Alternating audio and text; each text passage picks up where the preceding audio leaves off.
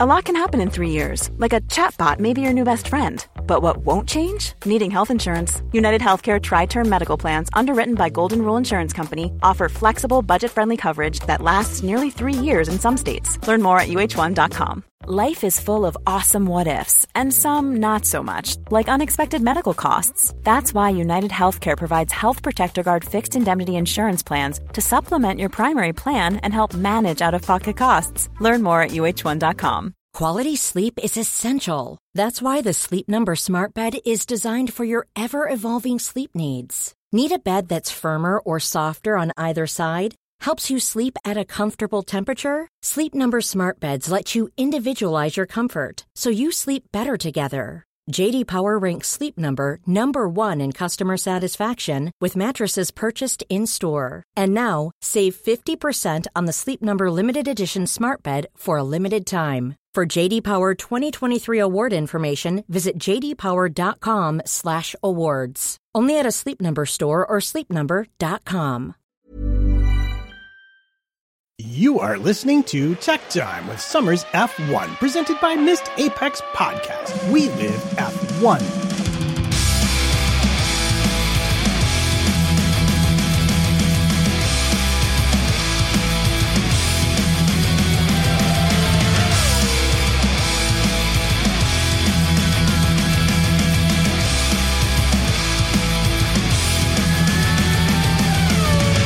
Hi, I'm your host, Matt Trumpets, and we have none other than that storied denizen of the Tech Deep, Matthew Summerfield, aka Summers F1, technical editor at motorsport.com, who has surfaced long enough to spout some F1 wisdom our way.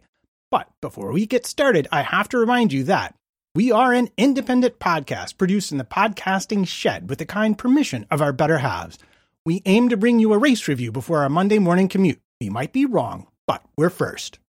Welcome aboard, and as always, thanks for taking the time to join us. No problem, Matt. You have pulled me away from the Masters coverage, but, Formula One does take precedence.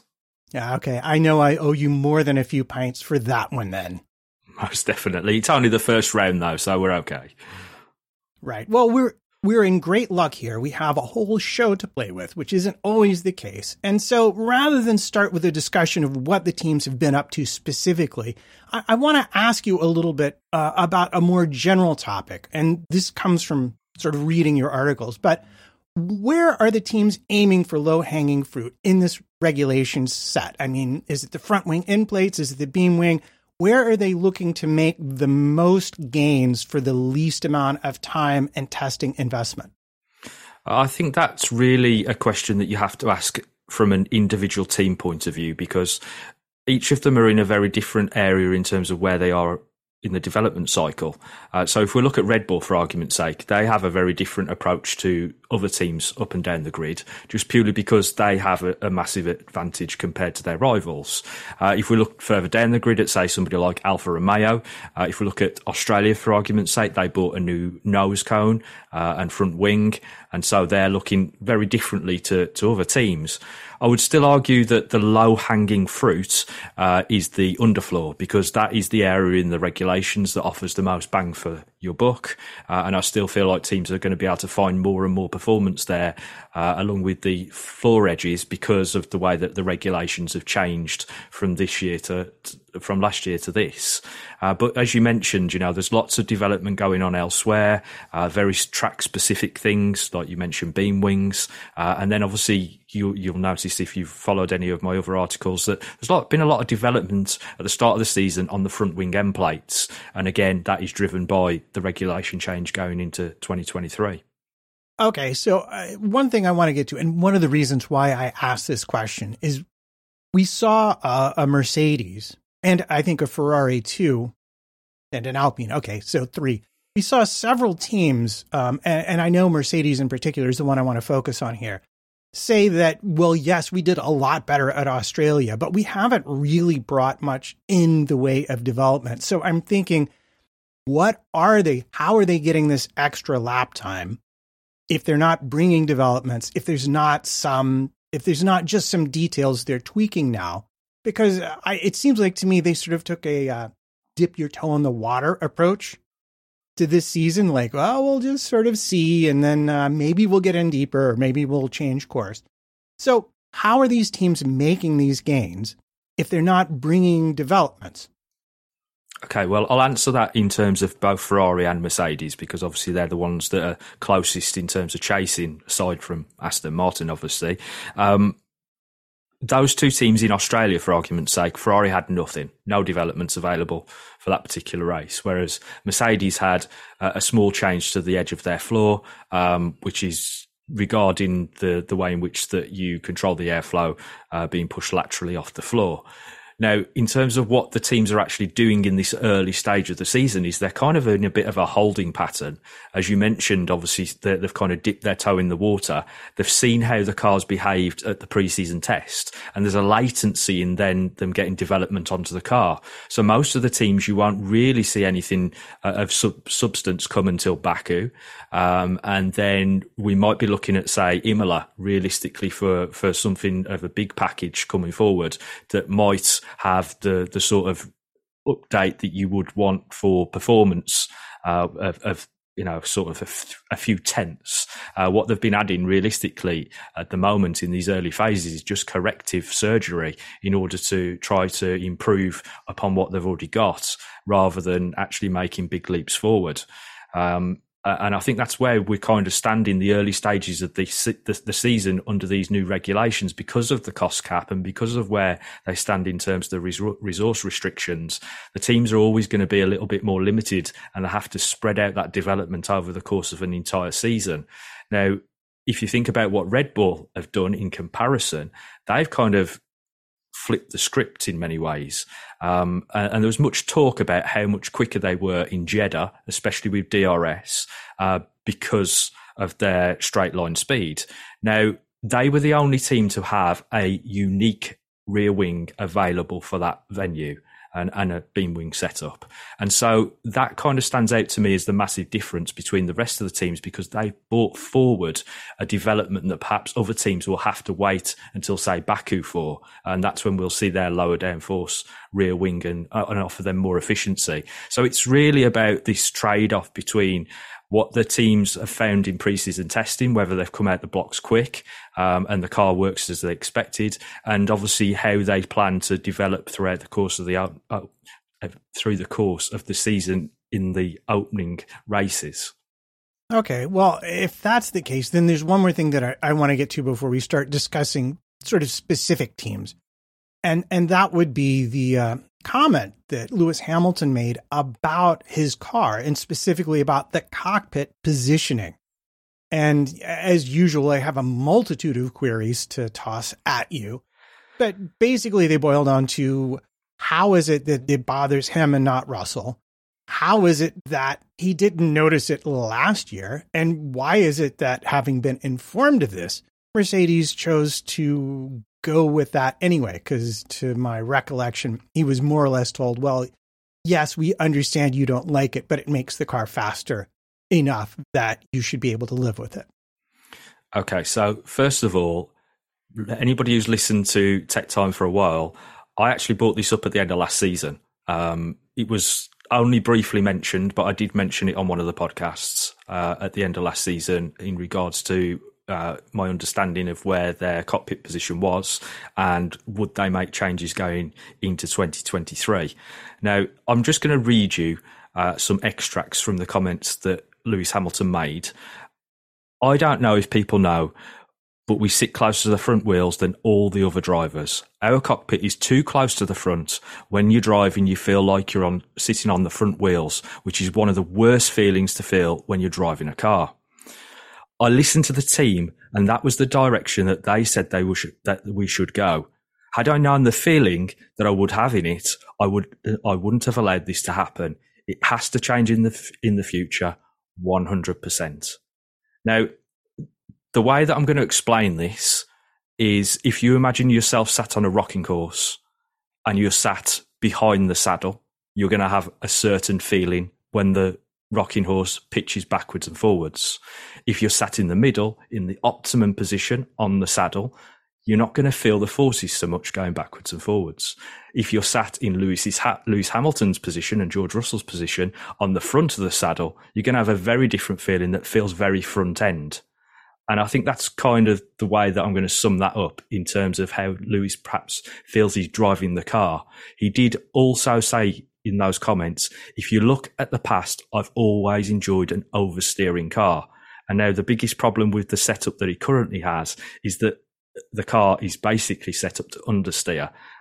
And also we've got this problem with the Pirelli tyres having changed construction this year to try to reduce that understeer. So I think Mercedes are a bit caught in the middle in terms of their particular setup in that regard. And if you look at Red Bull, they're on the other end of the spectrum. If you look at the two, they have very contrasting positions in terms of their cockpit position. And it has a massive bearing not only on how the driver perceives the loads front to rear because of the centre of gravity and the centre of pressure shift, but also on what you do with the packaging of components. And obviously that then breeds into development as well. Okay, so I do want to follow up here.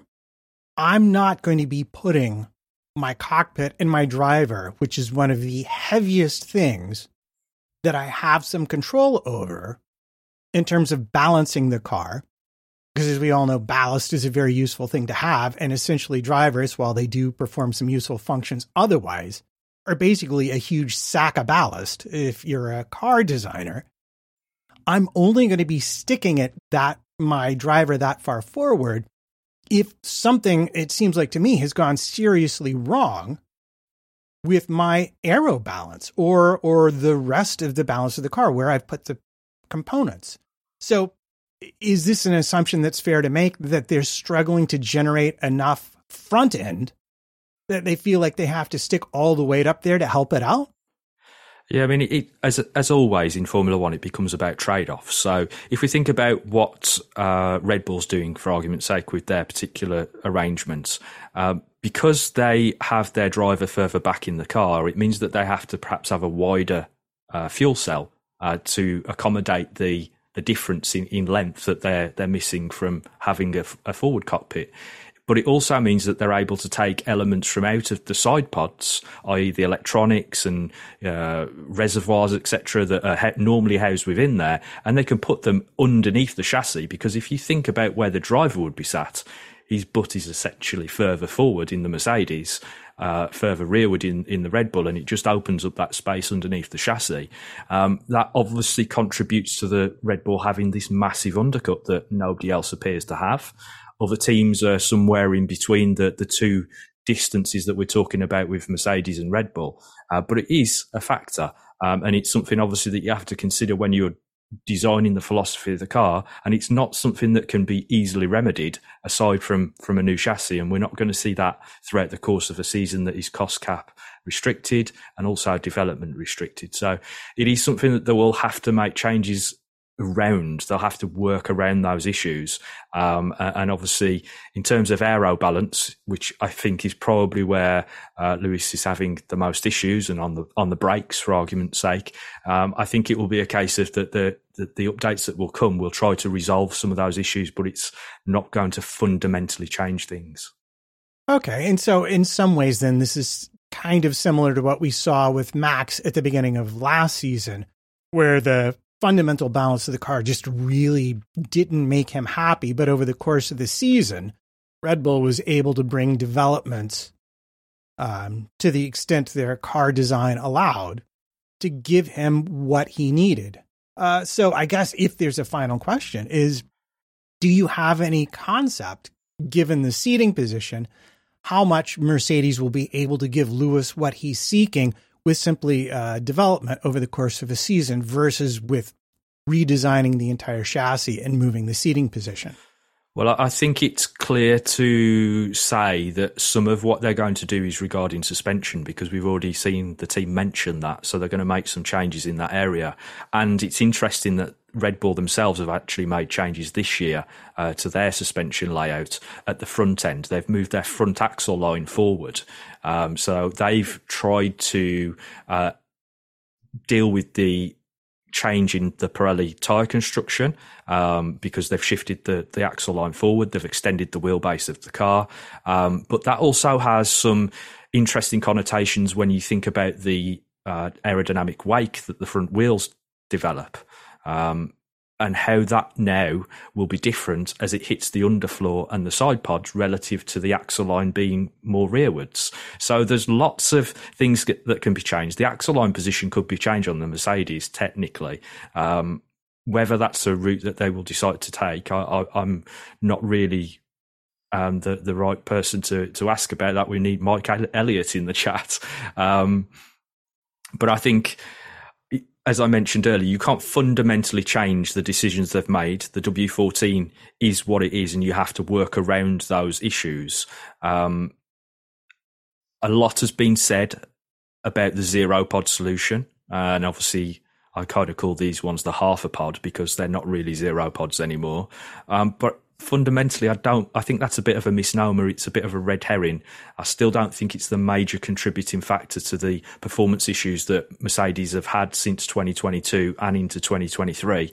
It's more to do with the this issue that they have with the way the car balances, and also obviously the way that the floor performs over a wider range of working conditions. That's where I think that they're falling slightly behind, and I think it's where they may struggle with this year's car and have to fundamentally change things moving into 2024.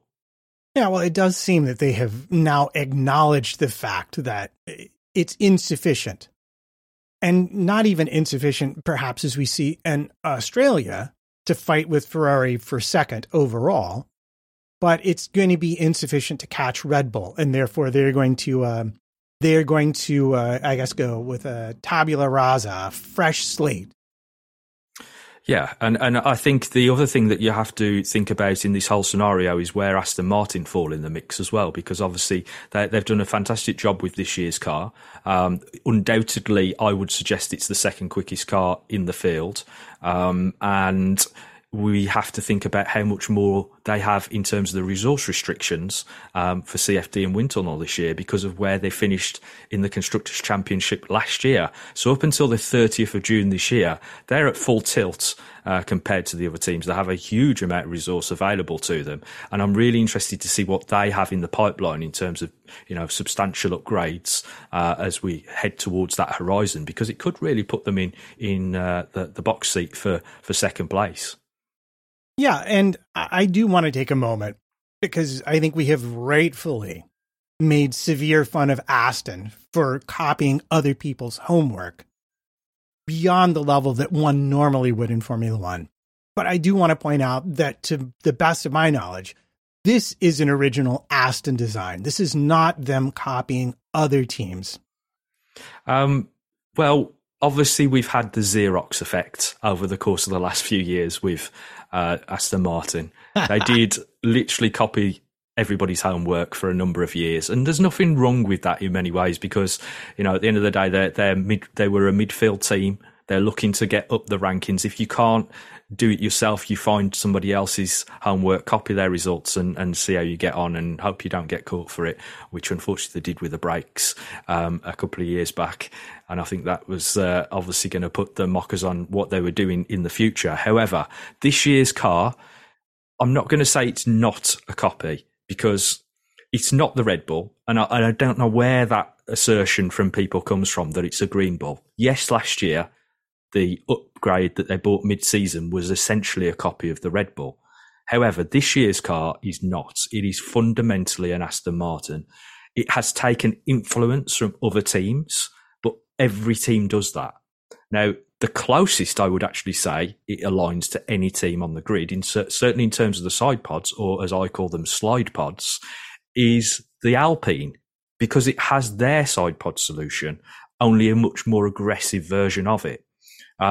Like I say, I'm really impressed with what Aston have done, but they have had a huge amount of resource at their disposal to be able to find these gains. And that's where, when we get the reset from the championship positions come the 1st of July, then they're going to be on an even keel with those around them. And that's where the things will start to slide backwards in respect to resources. So let's see how they get on in the second half of the season and how that has an impact on next year's car as well.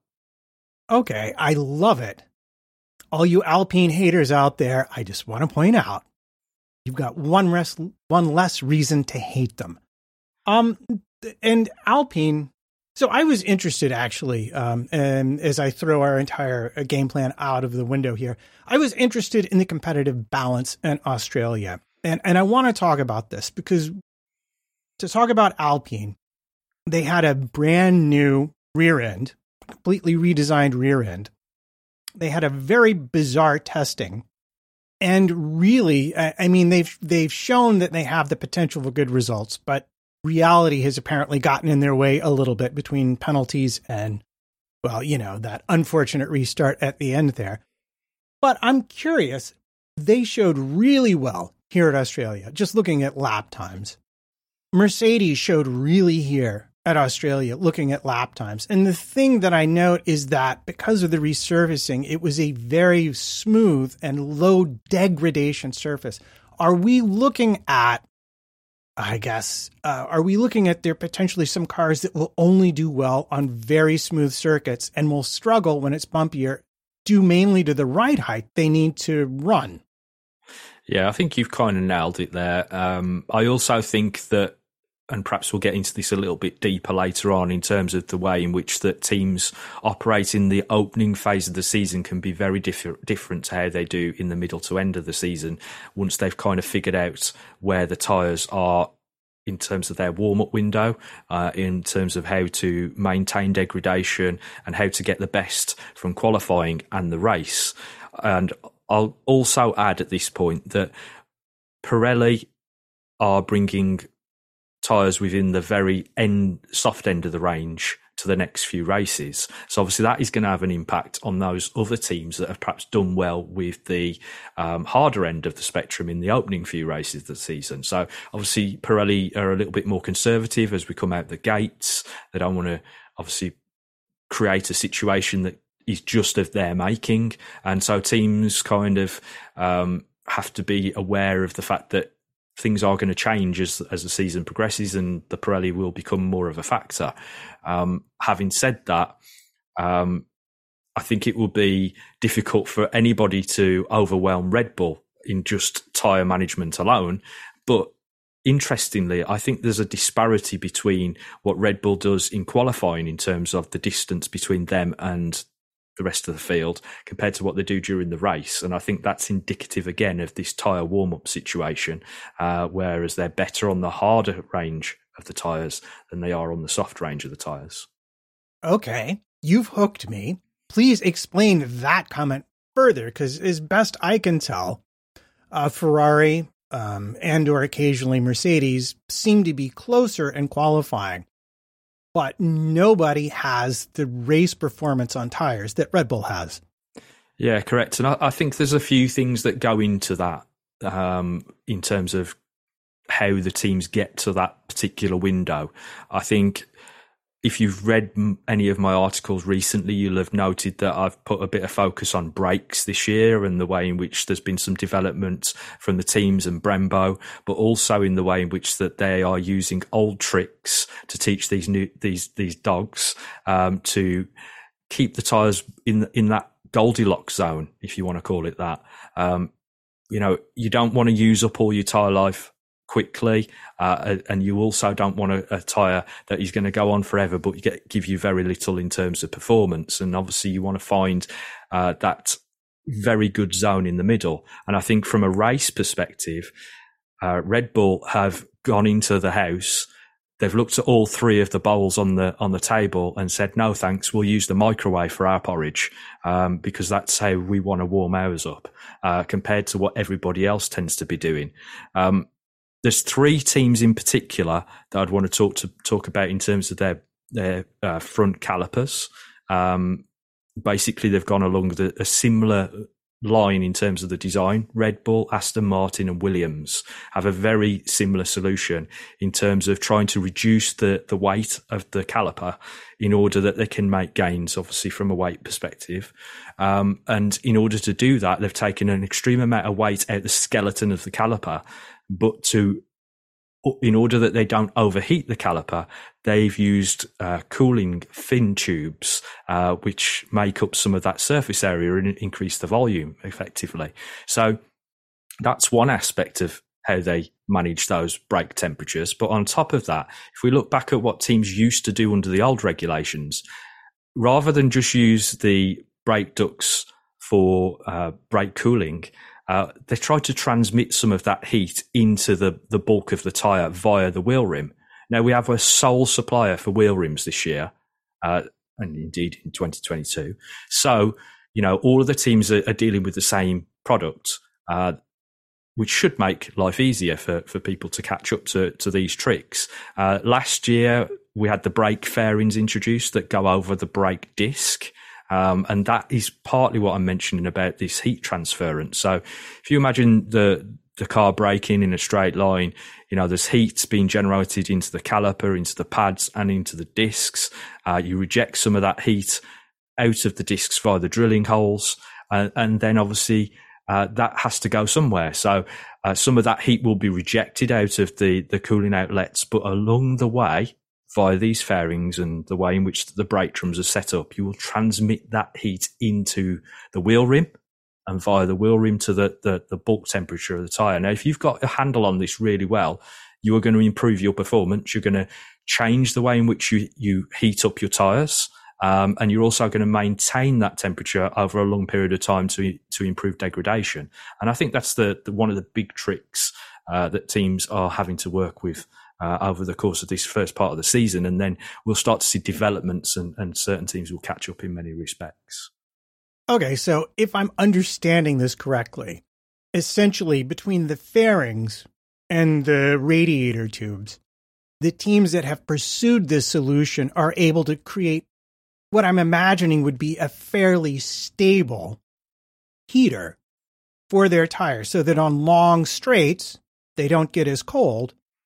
But that in turns, where lots of energy is put into the tire and the brakes, it keeps the tire bulk from overheating. And I guess maybe it's worth reminding people that the tire has got sidewalls, it's got bulk or carcass, and then it's got a tread laid over on top of it that might be multiple compounds both laterally and vertically. So the difference between a hard, soft, and medium can be multiple compounds spread across the tire. You might have a different shoulder compound than you do have the bit that runs straight along. But having a constant heat source, and especially if I'm understanding what you're implying here, the ability to set it at different temperatures at different tracks via the amount of blanking that happens on the intakes for the brake ducts is essentially letting Red Bull and Williams, which might explain why suddenly they're doing a lot better, and Aston have a great deal better control over tire degradation and tire warm-up. Yeah, correct. And obviously the one thing to mention as well is how good the Aston Martin is on the brakes. It is by far the best on the grid. They've made massive changes this year to their setup because their caliper used to be housed in what we call the 3 o'clock position, i.e. it's at the front of the assembly. And this year they've switched to a more Red Bull style position for the brake caliper. And that then allows you to change the way in which these fairings that surround the caliper, the disc, and then obviously you have more brake drums inside the main brake drum. It's like a Russian nesting doll with inside there. It's how you transmit these temperatures from one aspect to the other, how the cooling can basically escape out the rear outlet. And as you mentioned, obviously, that this has a bearing on the way in which the tyre performs over a short period of time and over the course of a race stint. The drivers have constantly got the temperatures on their dashboards for the tyres because it is so critical to manage the temperatures throughout the course of a stint. And it's why in Australia, obviously, we saw the qualifying session we did because the track's very green. People are actually improving on old tyres just because they're putting the tyres through a heat cycle on a green track versus going in and taking a fresh set, which you would think would be the quicker route. So it's a very delicate situation. And tyres, as we know, has always been a controversial aspect when we talk about the technical side of things. But I do think it is one of the factors that's in play in this early stage of the season. And it's where teams will look for performance as they open up into the middle of the season. I'm glad you opened the door to my first real ambush of this chat. Because we saw comments, someone tweeted them at me, to be fair. I might not have seen them on my own, from Lando Norris, absolutely trashing the Pirelli tires and their performance and their lack of grip. And if I'm being honest, I'm thinking maybe he's mistaking his car's performance for Pirelli's performance, because I don't see Red Bull having a huge issue with that right now. Would I be wrong about that, or does he have a legitimate gripe from your point of view? Obviously, all of the drivers would prefer a tyre that is going to give them maximum performance at all times. So it's always going to be an issue for every single driver, because they just want to drive flat out all of the time, and they don't want anything to get in the way of that. But then we also have to think about things like lift and coast, the amount of fuel they're using. F1 cars are rarely driven on the absolute limit. You know, that's a fact, especially during a race stint. In terms of is Lando's comments misplaced, I would probably think that, given that he's driving a car that is basically last year's Singapore spec, if we're talking about where McLaren are in terms of development, then they're in a very different league to those around them. Unfortunately, McLaren are in a tricky situation because their car isn't where they'd like it to be. They appear to be wanting to bring a big update in the coming races, but it's almost as if they're sort of maybe half a season behind the ball in terms of aero development. Because, as I mentioned, I was expecting a big change from them when their car launched this year, and it was basically last year's Singapore spec. So that, yeah, they are behind the scenes. They're a bit slow out of the traps. But as we know, there's a lot of changes gone on there. We've lost Seidel and now James Key, and obviously that means a big shuffle up in the deck, and that means changes everywhere up and down their infrastructure. Yeah, and did we not hear that in essence what has happened is they missed their development target for the start of the season? That, like, they made a discovery about 2 or 3 weeks late, concluded they couldn't have it, couldn't redo what they had done in time for the start of the season. So are they not supposed to be bringing like almost a B spec car at some point in the not too distant future? That's the kind of thing that I would expect, to be honest, and I expect quite a big performance leap forward when that happens, because, as I say, the car is very, very, very similar to what we saw in their upgrade package for Singapore last year. And I expected a big leap forward with the car when it launched, and I looked at the images and thought it was last year's car to start with, because the changes were so minimal. So hopefully we will see them with a big package in the coming weeks. I think in either Imola, Spain, around that sort of territory, and then we'll see how they get on from there. But they've got a big way to vault back up the table.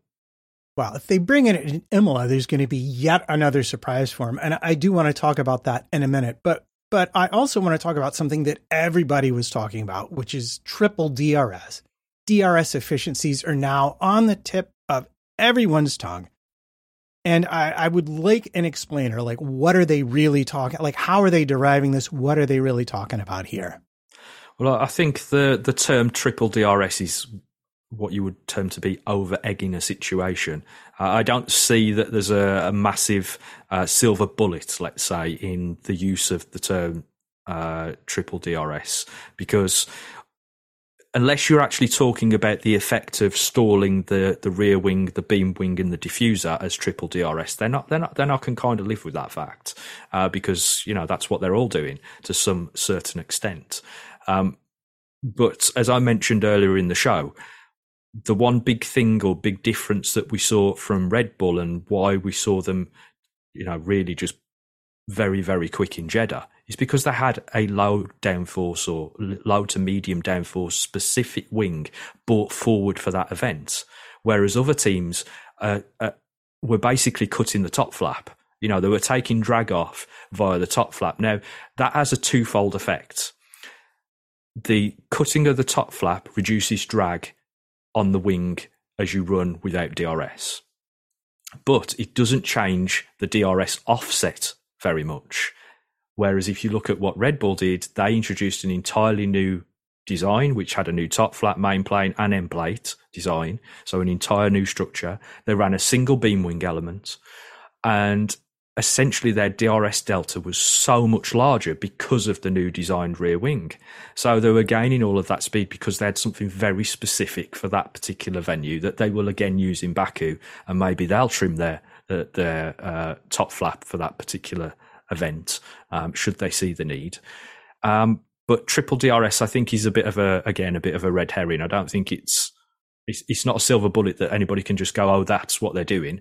Obviously, there's other tricks being employed by teams. When we think about the way in which other eras of Formula One we've had, the diffuser stall, for argument's sake, which it can be triggered a little bit easier, let's say, under the guise of these regulations, because you've got the beam wing in the middle of that aero structure. So if you turn off the rear wing, you're turning off the beam wing, you're turning off the diffuser, the reduced downforce, how you set up your rear suspension so that it does what it wants to do at a certain speed threshold. We've talked about this in the past, in order that you can reduce downforce and drag. And I think there's lots of people talking about how that could be possibly implemented. But obviously the teams don't have the tools suspension-wise that they used to have to perform those scenarios. No, they don't. But just out of curiosity, we've not given up on the idea of sort of aeroelasticity or flex as a possible explanation for where some teams might be more efficient at high speeds in a straight line than others. Yeah, I mean, obviously you still got to pass the flex tests, and the beam wing has one of those. The diffuser is another topic as to whether that has a flex test and whether that is a possibility of creating similar effects. But the beam wing does have, obviously, those tests. Now, interestingly enough, in Australia, who was the quickest in the middle sector, Matt, in terms of straight line speed, other than the Red Bulls? Was it the Alpines? The Williams. The Williams, okay. Alex Albon. And guess what they had as their beam wing setup? Oh yeah, that'll be one element, just like the Red Bulls. So, the beam wing element, because it talks aerodynamically speaking to the rear wing element above it and the diffuser below, can also be used as a mechanism to improve the car balance, reduce drag, or increase drag and add downforce if you're at a certain circuit. We see Red Bull, for argument's sake, are going to use a double element in the likes of the Hungaroring or Monaco. They're not going to run a single element there, but it is something that people should be aware of, that these different specifications of rear wing, beam wing configurations can have a big effect on the performance of the car overall. Okay, so I'm thinking of, I have so many things I want to talk about here, but beam wings we haven't talked about a lot. But my fundamental understanding of aerodynamics is that the faster you can extract air from under the car at the back, the larger the pressure differential between the top and bottom of the car. Therefore, the more downforce and more efficiency you get per unit of drag. And am I now wrong in thinking that the beam wing is incredibly valuable and important to this task of extracting air from the diffuser at a velocity that makes the whole car more efficient? Well, think of it as another flap above the diffuser. Think of the gurneys that we used to see on the trailing edge of the old diffusers to increase their expansion ratio. The beam wing is mounted above that section, obviously, but it can work in a similar fashion. In its own right, it will produce its own downforce, its own drag. But as I've said, it talks, aerodynamically speaking, to the surrounding components. And you have to remember that you've got the brake winglet stacks in that region as well. We've also got what all the teams are doing in terms of tricks with the diffuser and the edges of the diffuser in terms of, you know, how it produces its downforce and drag. And so, yeah, it's a very interesting element. They didn't remove it for no particular reason in 2014. That's all I've got to say.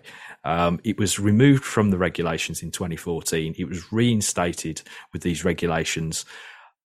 Will we see them retract it if we have a rewrite of the regulations? Who knows? But it certainly is a factor, and the way in which teams are using it to trim downforce and drag has certainly changed this year compared to last year, because I think they've suddenly realised that they can use it as part of the whole scheme for those purposes. Yeah, well, the reason I asked this is that I read on the internet a lovely story about the original Audi TT, which had a high-speed instability problem until they put it in a wind tunnel, and essentially the engineers added what was not a lot more than a gurney flap to the rear of the car on the trunk lid, at which point not only did the car have much more downforce and stability at a high speed, it actually had a lower overall drag ratio than it previously did. And that's because what you like to call structures, and I like to call blowy things, were connecting in a more efficient fashion at the back of the car. And even going back, I remember learning for the first time that, the air coming from the diffuser has to connect with the air coming over the top of the front wing, the rear wing, or none of your aerodynamics will work at all. So it may be a thing that not a lot of people know, but the beam wing certainly seems like it's getting to be more and more important to the overall design of the cars. Yeah, I mean, at the end of the day, if you don't connect these airflow structures, you just get turbulence, and turbulence will effectively create drag. So if you can smooth out those transitionals with something in between, i.e. the beam wing and other structures, you know, we've seen that there's certain convergence within the field, and one of those is the way in which teams have moved the cooling outlets at the rear end of the car. They're desperate to make it so that it's less impactful on the rest of the aerodynamic structures at the rear of the car, because obviously you've got slow moving heat rejection in a critical zone. So if you can do that more efficiently, then you're going to improve the whole. You know, every car has to be better than the sum of its parts, and a bit like your Audi TT analogy. You know, if you add one thing and it improves many others, then it's worthwhile. And that's why we often see teams using what seems to be inefficient solutions, i.e. gurney flaps, in very strange positions on wings. And it's because it's not always about resolving a problem directly, it's about resolving a problem indirectly. Yeah, in other words, in a long chain, that tiny detail will fix 3 or 4 or 5 other things and make the handshake even firmer. Exactly, yeah. I've talked about the aerodynamic handshake on many occasions, and it's certainly a case, you know, if you can have all of your eggs lined up in your basket, then you don't have too many problems then. And it's all about getting things to work in that chain more effectively. Yeah, and this kind of weirdly brings us back to, I guess, Mercedes a little bit. And that, in just talking about this with other people, it just seems like with the 0 or the 0.5 pod solution, they're requiring 3 or 4 or 5 fiddly things to all work correctly. Whereas with your basic Red Bull or Ferrari solution, or I guess we could say Alpine Aston solution, that it's only 1 or 2 things. And I was just curious if you shared a similar viewpoint. In terms of the Mercedes 0 pods, half pods. Yeah, I mean, as you say, is it too convoluted a solution? Perhaps. They obviously, the one thing that stands out to me is that Mercedes clearly felt that there was still development scope within that particular route to take it into this season, which suggests that they either had problems in their wind tunnel that were unresolved going into this season, which again is something that has been reported. And they weren't, because they will have looked at these other solutions. They will looked at a more benign.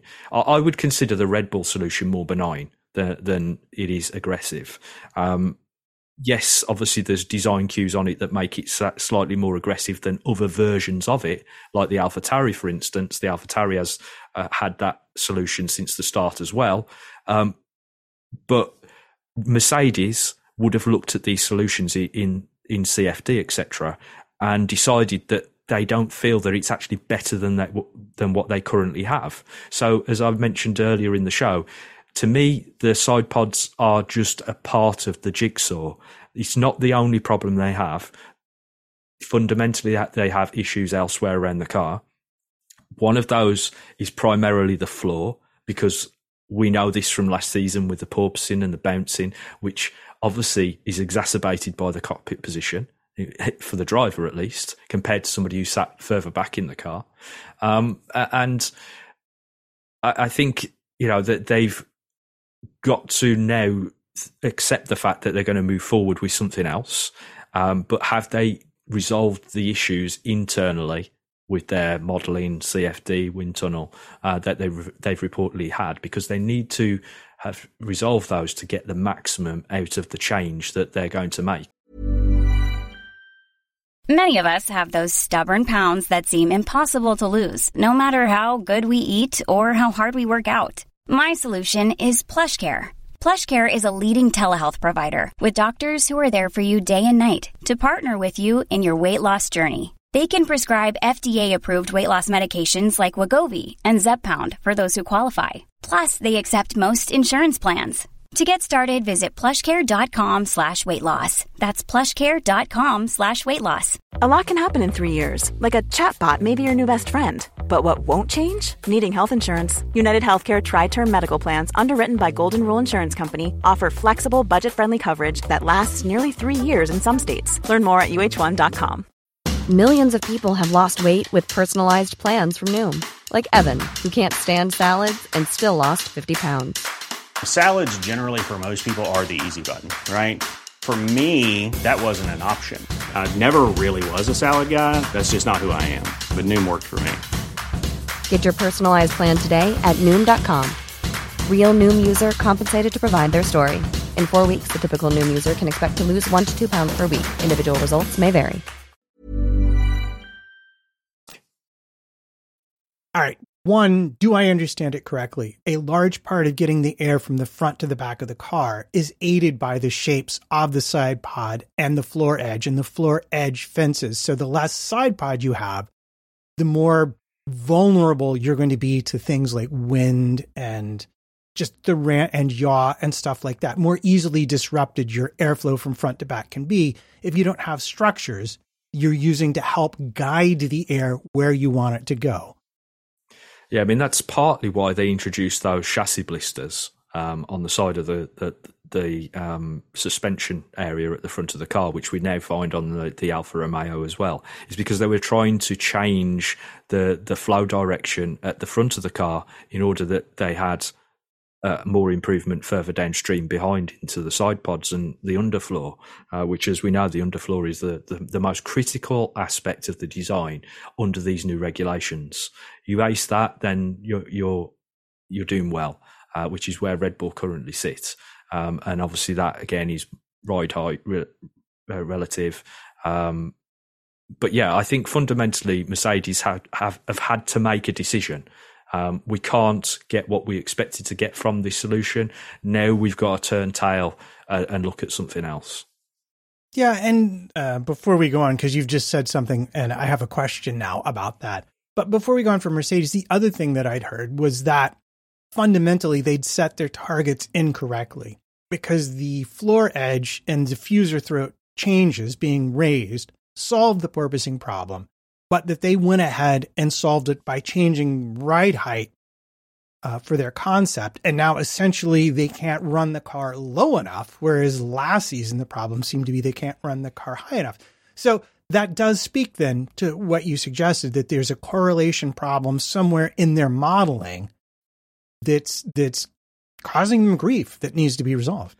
Yeah, I mean, they would be the first team to fall foul of this at the end of the day. And conceptually, you have to think that Mercedes have actually run on the very different treadmill to everybody else for the last over a decade, because they've run a low rate car, whereas everybody else has run a high rate car. So their model is obviously set out very differently to what everybody else is. Their expectations are set out very differently. And then suddenly you've got a change in regulation.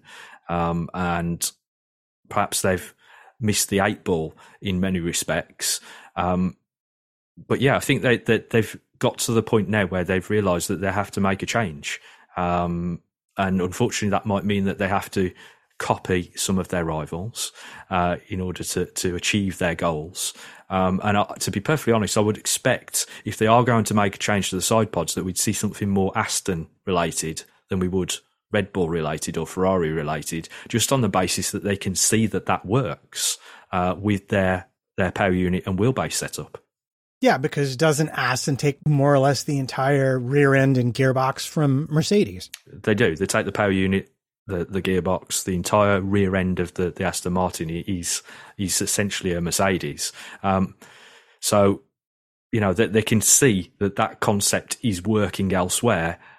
Take that and extend upon it based around your set of circumstances. I mean, obviously, it's not going to be the same because of the discussion we've already had about the issues that they currently have. They're going to have to modify the Aston route, and also on top of that, there's still also the issue of the side impact protection spars. Those are critical in where you position things in terms of the radiators, the side pods, etc. And obviously every team on the grid has a very different position for those.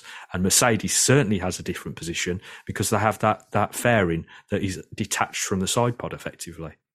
Yeah. So I want to go back to something you mentioned about the underfloor being very important. And one thing that I'm going to complain about here, and I'm curious if you have the same thing, is I've noticed that the marshals, when they recover cars, are being exceedingly careful not to show the floor to the TV cameras and the photographers. Now, you have more photographic info flowing to you than I do, but are you finding a similar thing? It's really hard to get a glimpse of what's going on there?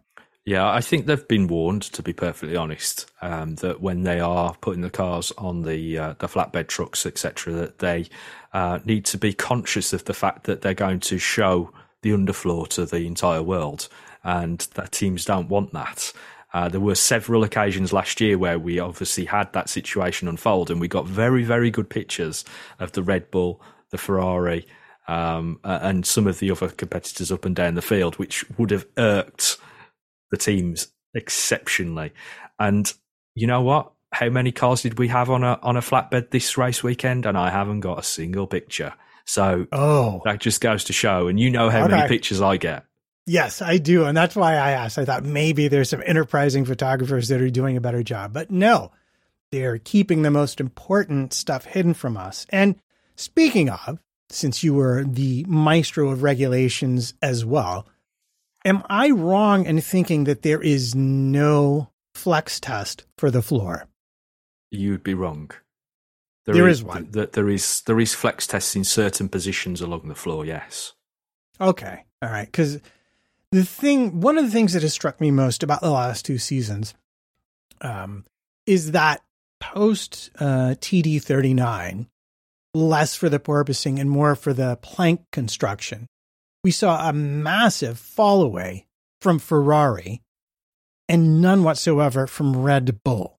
And the only thing I can think of that explains that, and again, if they're meeting a flex test, then they're within the regulations. So please don't misunderstand my import here, Red Bull fans, is that they have discovered how to get the floor to bend in such a way they can run at ride heights, therefore more efficient downforce, that the other teams can't. And they can do so with a more compliant, I'm assuming rear end especially, to to help them with low and mid-speed corners.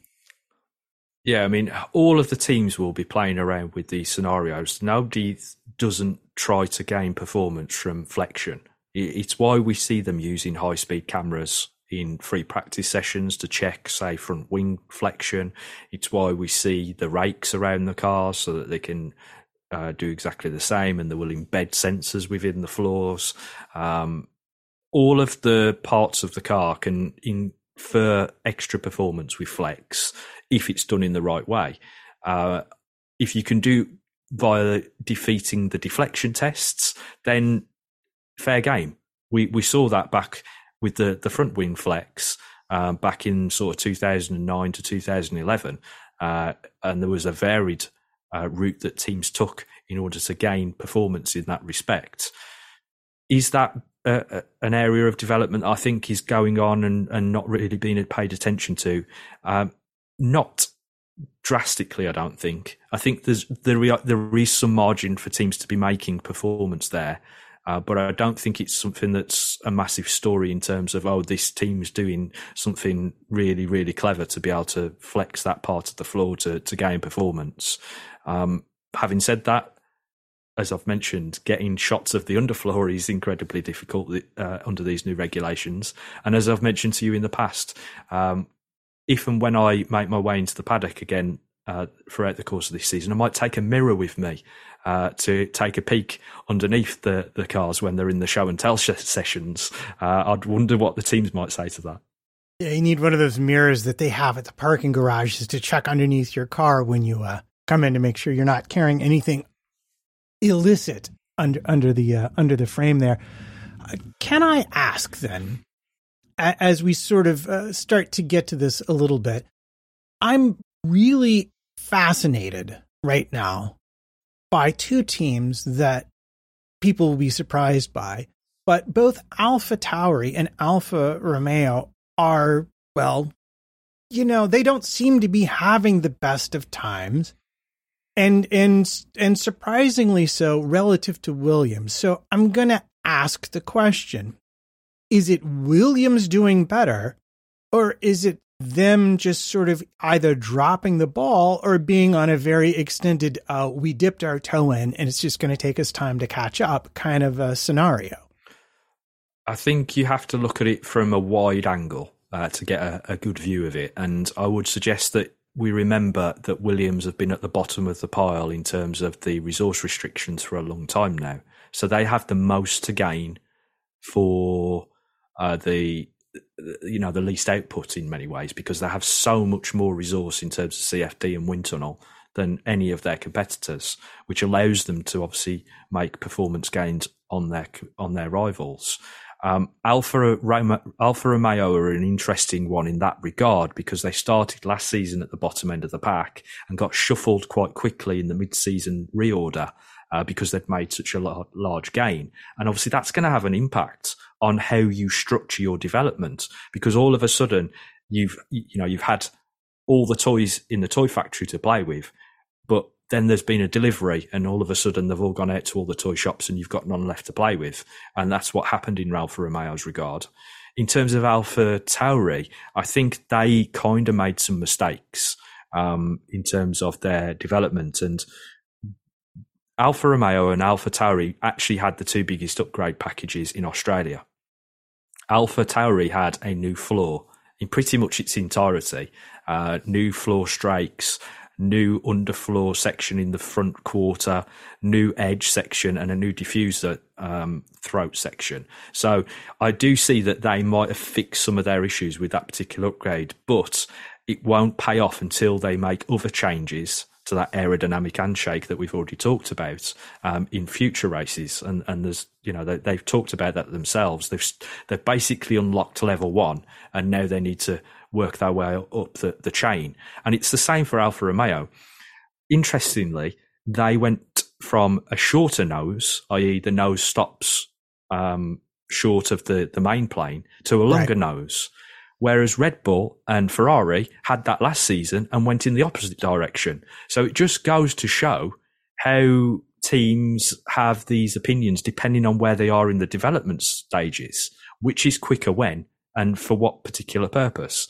So I think with all three of those teams, they're currently in a situation where you're going to see them perhaps move forward relative to the pack, i.e. they'll move closer to the front end of the pack, but it's at what development rate we see that happen.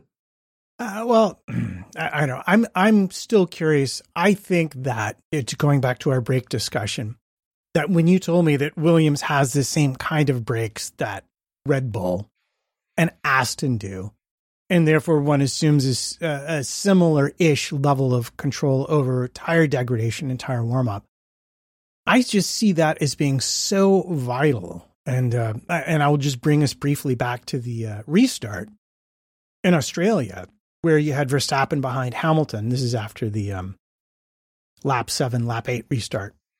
And I went and looked at the lap times because everybody was so taken.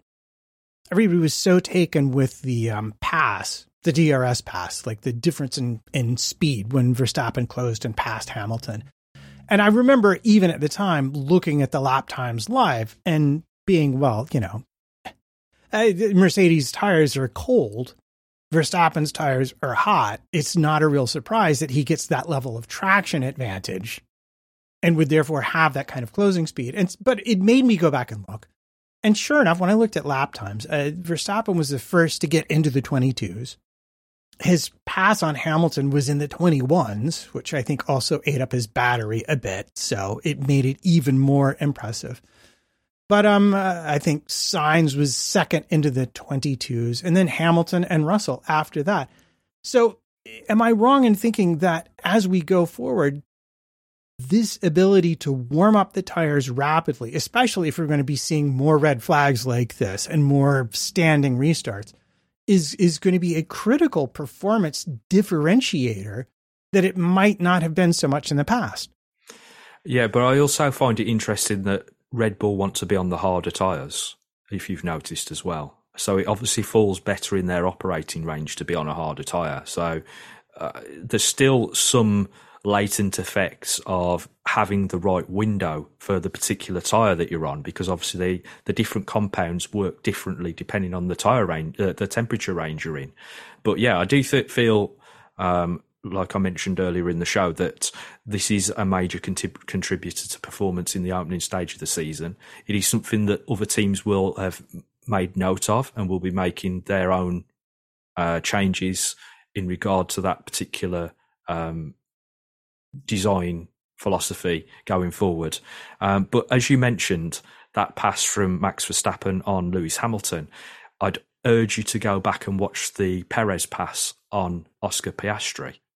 It is even more impressive, given that Oscar Piastri had the DRS open and Perez went round the outside of him, closer to the corner than Hamilton and Verstappen's pass, because Piastri was behind somebody else and was in a DRS train, yet Perez was able to overtake somebody that had DRS.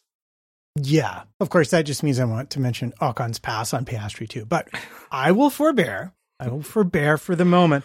And I actually, you know what I want to ask you about, because I don't think we've talked about this really since the start of the season, is the driver complaints about having a harder time following.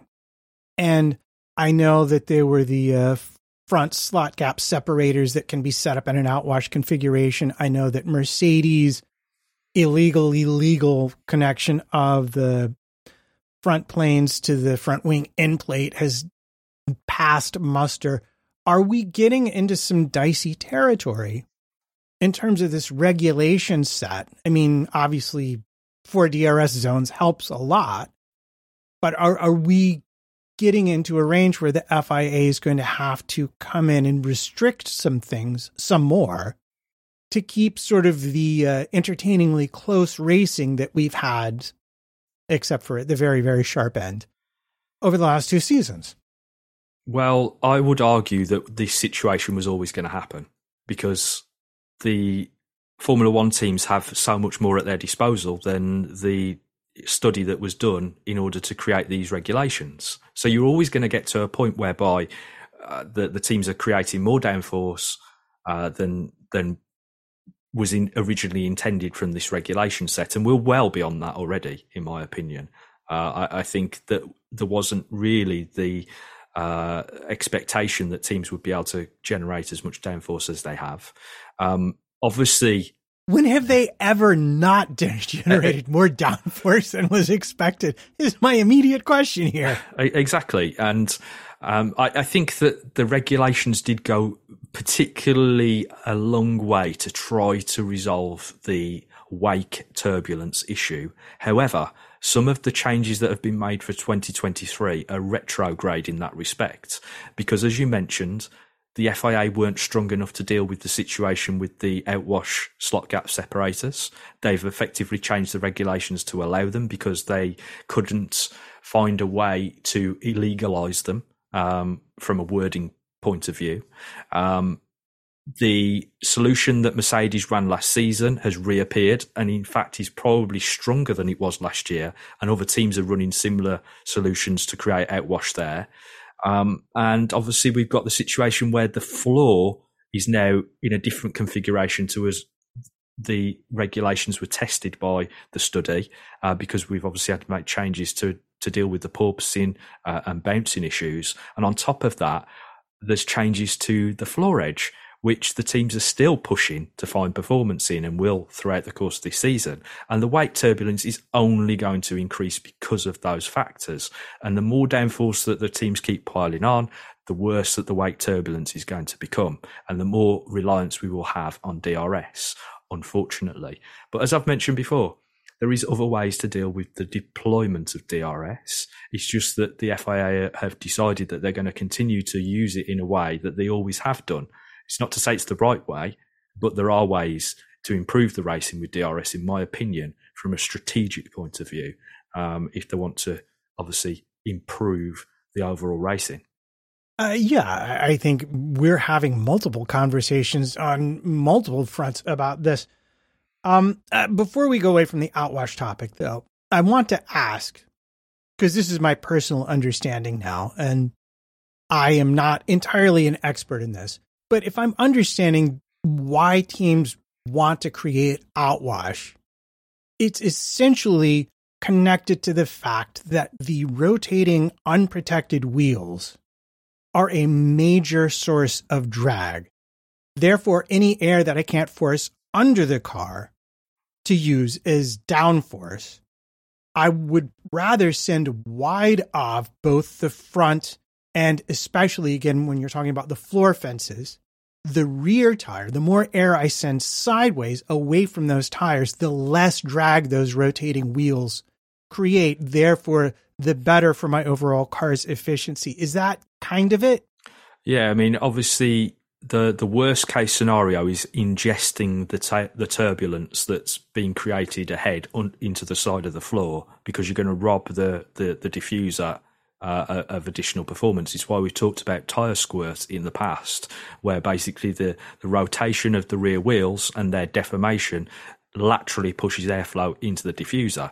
Now, obviously, the diffusers are much larger with the current setup and the Venturi tunnels, so that effect is lessened. But if you think about airflow being pushed in laterally, you're effectively reducing the volume that the diffuser can operate at. If you then push that away, you're increasing the volume at which it becomes more potent. So, yeah, the teams want to create outwash. They didn't do it for no reason under the guise of the old regulations, and they'll do everything possible to regain it for this set of regulations, which is what we're already seeing. But obviously, they are limited by the regulations in terms of what they can actually do. Now, the FIA have either got a look at rewording the regulations going forward to reharness some of the conditions that we saw in 2022, or they've got to be accepting of the fact that there's a limit at which they can't step beyond and it becomes a problem. Now, I think we may have already passed the horizon in terms of dealing with the problem, and I think we might just end up in a situation where we end up with a complete redesign in a couple of years' time to try and re-combat the problem. Yeah, I mean, it is always sort of entertaining to watch the FIA play whack-a-mole with teams being clever, but it seems like too many teams are being too clever too fast for them to keep all the way up. And this brings me to your dig at the FIA never wanting to try new things. And I'm going to connect it to your earlier comment about big update packages showing up at Imola. Because I'll be honest, if I was in charge of a team, based on what I know now, it is the last place I would bring any kind of an update, because we're going to see a change to qualifying and tire use at Imola. And to make it more fun, they're bringing the absolute softest tires they can. Yes. I mean, don't get me wrong, I'm not digging at the FIA. I'm suggesting that there are other ways to do things. And unfortunately, historically, they've always been late in reacting to situations and making changes that might be better for the sport. Now, as you say, Imola is probably not the best place to introduce an upgrade because of the change in circumstances. However, if you are a McLaren of this world and you're already exceptionally off the pace compared to where you want to be, then surely you would add an upgrade or an update, as I prefer to call them, because sometimes an update is not an upgrade if it fails miserably. Just get it on the car as quickly as you can. It's why I fail to see why Ferrari do things the way they do on occasions, because they'll bring one part, they'll have both drivers test it in free practice sessions to get their feedback, and then they won't race that part. Even though it's quicker, they won't say, oh, this driver can have that part, whereas other teams will naturally side with one driver and apply an update ahead of schedule if they don't have multiple versions of that part. So going back to the factor of bringing upgrades or updates, I would put it on the car as quickly as I possibly could. However, Spain is usually where we would see updates. However, it is later in the calendar this year because, again, we have a longer calendar than we really need. And so, everything has to shuffle down the development pack, and then that's impacted by the cost cap, the resource restrictions. So there's a multitude of reasons why we're starting to see teams bring things at certain races rather than the traditional spot in Spain. And Imola, obviously being a European race, means there's less transporting costs and less in terms of having the part ready to ship it out or air freight it or put it on the boat. As they would have to do. You've got a shorter lead time between getting it from the base in Europe to a European race. Yeah, no, I get that. I was mostly making a joke about the fact that we'll have a brand new qualifying procedure in Imola. And because someone asked me about it on the internet, I've actually gone and looked at it. So what is your opinion? And I will just describe in brief for people before you give me an answer. Essentially, instead of having free tire choice in qualifying, you're going to be required to make your runs in the first qualifying session on the hard tire. You're going to be required, and I looked, believe me, because I saw it as a loophole immediately, to make your runs in the second qualifying on the medium tire. And in the third qualifying session, should you be fortunate enough to be there, you will be required to make both of your runs on the soft tire. And what I think a lot of the outlets have missed about this is due to the fact that you have two less tire sets to begin with. Teams will be able to essentially take a single set of fresh tires to the start of the race unless they get knocked out in the first or second qualifying session. And that's quite different to what they're used to. Very much so, yeah. And it's obviously going to have an impact on strategy. Look, I'm hopeful that changes or certain changes to formats can become effective. I'm not a massive fan of the sprint. Unfortunately, we stuck with the sprint. It's not going away. We've actually got more this season. But from a qualifying perspective, I do think there are merits in looking at the way in which the format is run in order to improve the way in which the lower end teams are able to make it through the various qualifying stages. And one of those routes is to change the perspective of the teams in terms of the tyres that they're operating on, which, as you mentioned, the hard tyre, the medium tyre, the soft tyre, depending on which qualifying session you're in. And as I've already mentioned earlier on, there are teams that are better with certain tyres than others in terms of both warm-up and performance. And so that will probably bear out in terms of qualifying. We could actually see it hinder the likes of Red Bull. As I mentioned, they are slightly worse off in terms of their soft tyre running, but not to the point where I don't think they'll qualify on pole position. But yeah, an interesting way of changing things up. Let's see if it works. Yeah, well, here's what I like about it, is that if the worse you do, the more fresh tires you have for the race. And with this formula, even with the outwash being more of an issue than it was last season, it's clear that qualifying and position at most tracks really doesn't matter as much. So teams that are on the bubble with fresher tires could maybe do some interesting things, which we almost saw in Australia if it weren't for all those red flags. Like I just like I'm devastated to see that Russell's and Ocon's and Sainz's strategy just got flattened by those red flags. Yeah, I mean that's always an unfortunate situation, isn't it? Where the race is almost decided upon by external factors. To be perfectly honest, I had to watch the race back because I was in a bit of a fever dream where I don't think I actually caught most of the race because of the early timing of it, and obviously working some of the hours that you do around the event. But I wouldn't know anything about that over here. No, you wouldn't know anything about that, Matt. So I would imagine that most of the races look very similar to that for you as they did for me. Yeah, no, it's it's a very late night, early morning thing, those the Pacific races for us here in the US.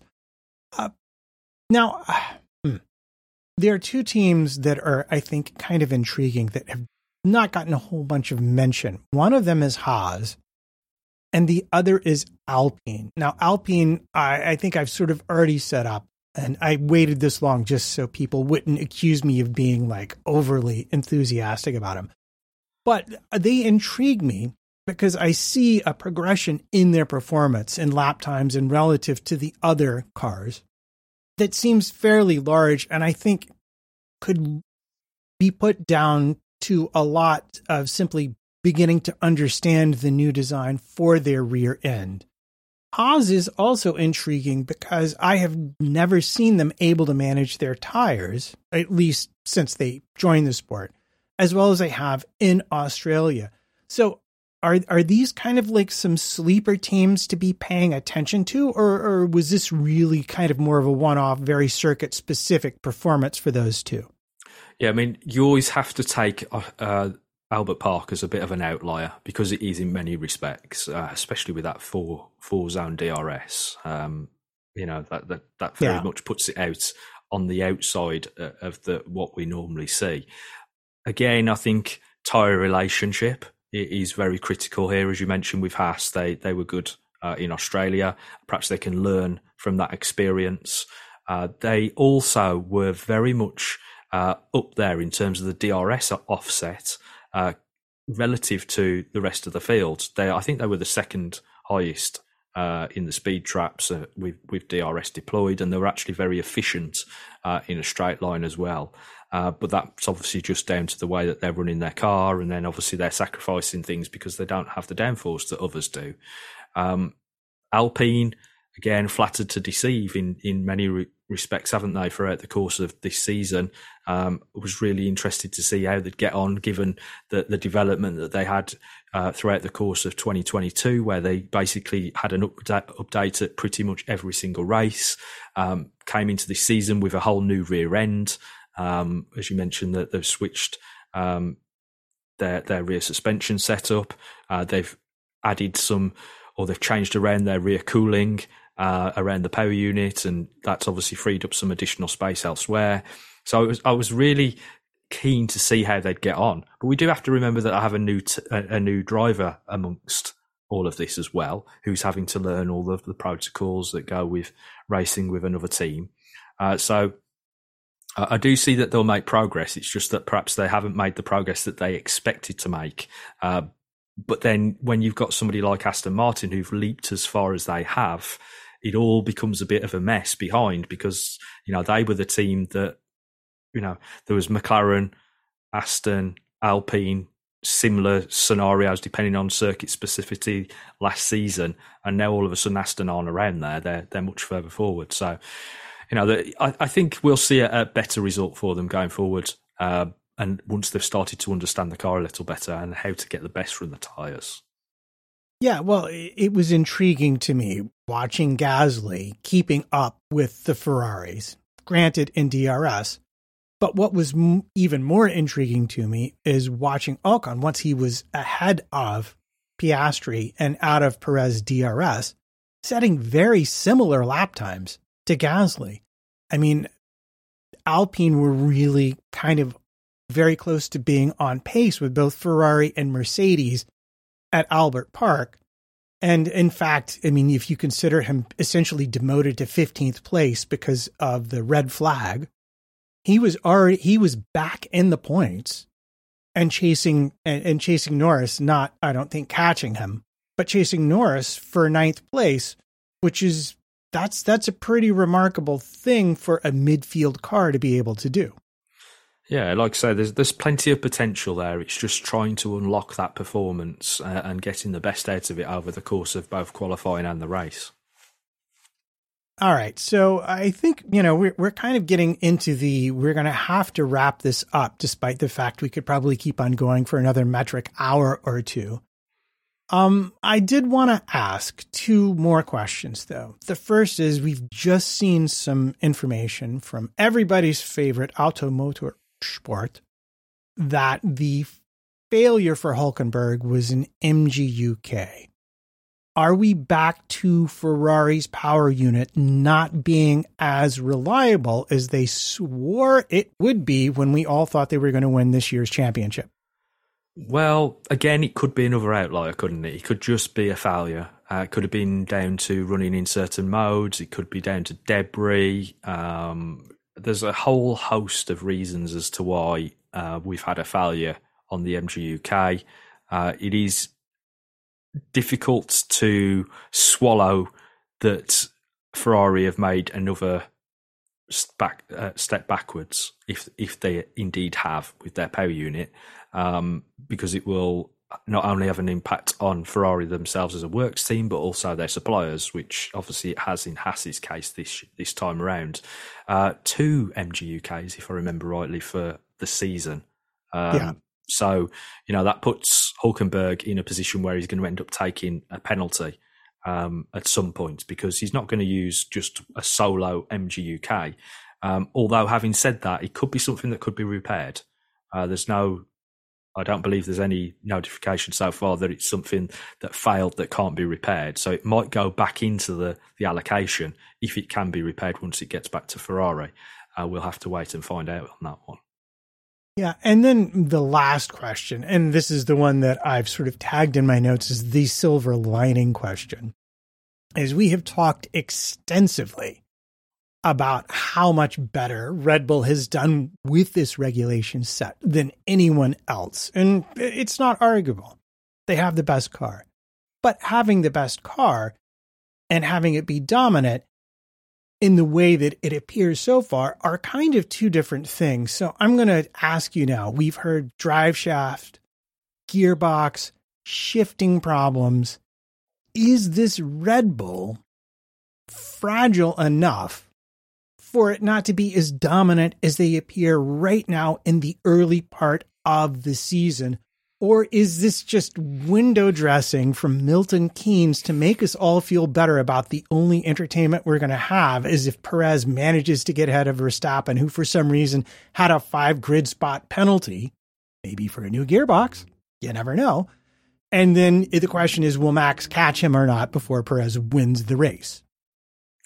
I think that if you look at the winningest cars in Formula One's history, there's 2 cars that really stand out at the top. You've got the MP44, won 18 of its 19 races, and the W05 of Mercedes won, I think it was 16 of 18 races. And of those 2 have won the most, the The McLaren was down to an issue of a failure, and so was Mercedes. And I think that will be the situation with Red Bull. I don't know if they're going to make the full 100%. Circumstances might dictate at a certain point in the season that they might take enough penalties to put them out of the picture anyway, if they have to start taking power unit components. I'm not sure that the drive shaft issue is as big as perhaps it looked in Jeddah.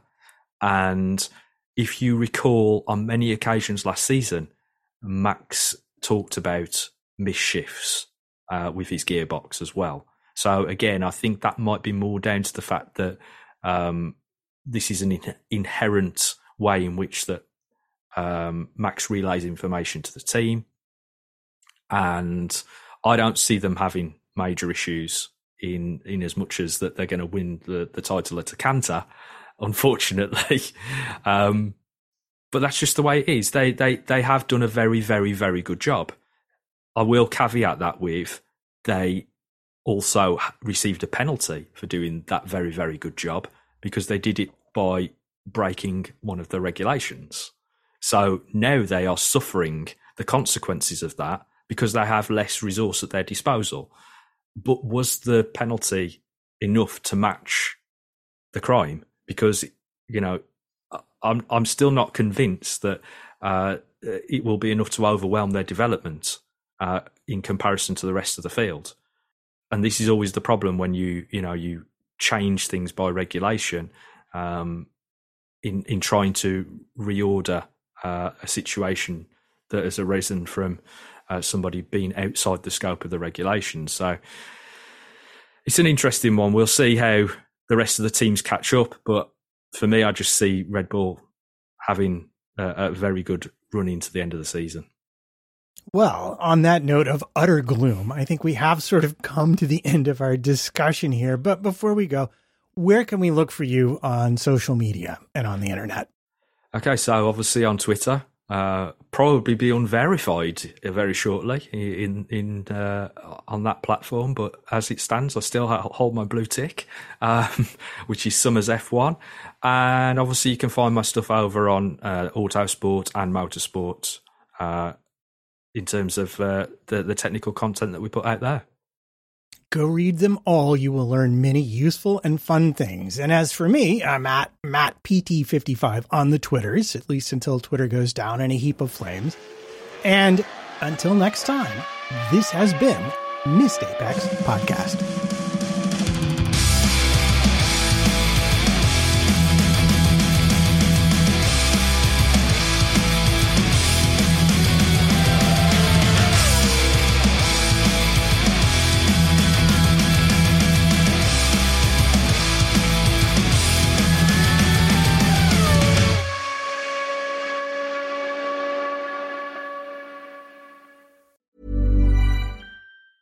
Planning for your next trip? Elevate your travel style with Quince. Quince has all the jet-setting essentials you'll want for your next getaway, like European linen, premium luggage options, buttery soft Italian leather bags, and so much more. And is all priced at 50 to 80% less than similar brands. Plus, Quince only works with factories that use safe and ethical manufacturing practices. Pack your bags with high-quality essentials you'll be wearing for vacations to come with Quince. Go to quince.com/pack for free shipping and 365-day returns. Mom deserves the best, and there's no better place to shop for Mother's Day than Whole Foods Market. They're your destination for unbeatable savings, from premium gifts to show-stopping flowers and irresistible desserts. Start by saving 33% with Prime on all body care and candles. Then get a 15-stem bunch of tulips for just $9.99 each with Prime. Round out Mom's menu with festive rosé, irresistible berry chantilly cake, and more special treats. Come celebrate Mother's Day at Whole Foods Market.